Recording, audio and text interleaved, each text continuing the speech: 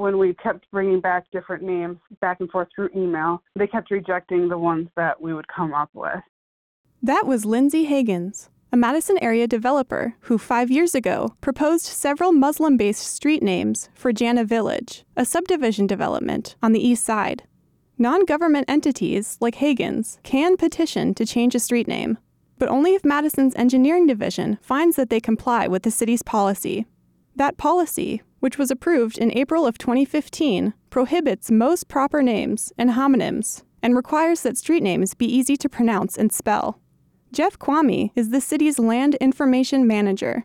He says that these rules are largely in place for safety reasons. Namely, if someone calls 911 for assistance, they need to be able to communicate their location without difficulty. But according to an analysis from the city's Racial Equity and Social Justice Initiative, the street naming policy needs to be more inclusive. Alder Derek Field, who represents Jana Village on the Common Council, agrees with that analysis, pointing out that current policy favors Western religion and concepts.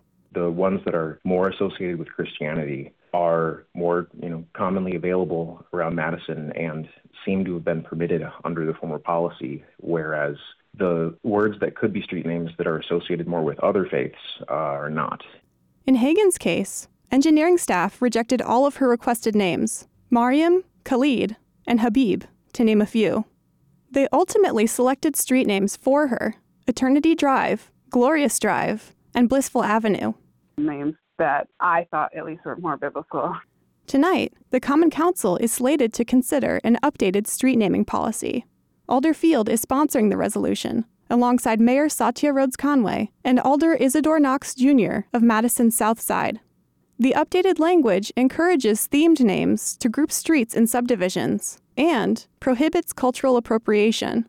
It would also require applicants to include the meaning, context, and phonetic pronunciations of each name in their proposals. And the update specifies that non-English names are allowed, but must be spelled in the English-Latin alphabet. According to Alder Field, the proposed policy update would make the street naming process more inclusive and fair. And Hagen says she understands that some names can be challenging for English speakers to pronounce at first, but that people can easily adapt. Could everyone pronounce, the vice president's name when she first got put in office? No, we adapted to it. Or teachers adapting to student names. They figure it out. The policy change is expected to be introduced at tonight's meeting and will head to committees for consideration. The proposal is expected to come back to the council later this spring for their approval. Reporting for WORT News, I'm Faye Parks.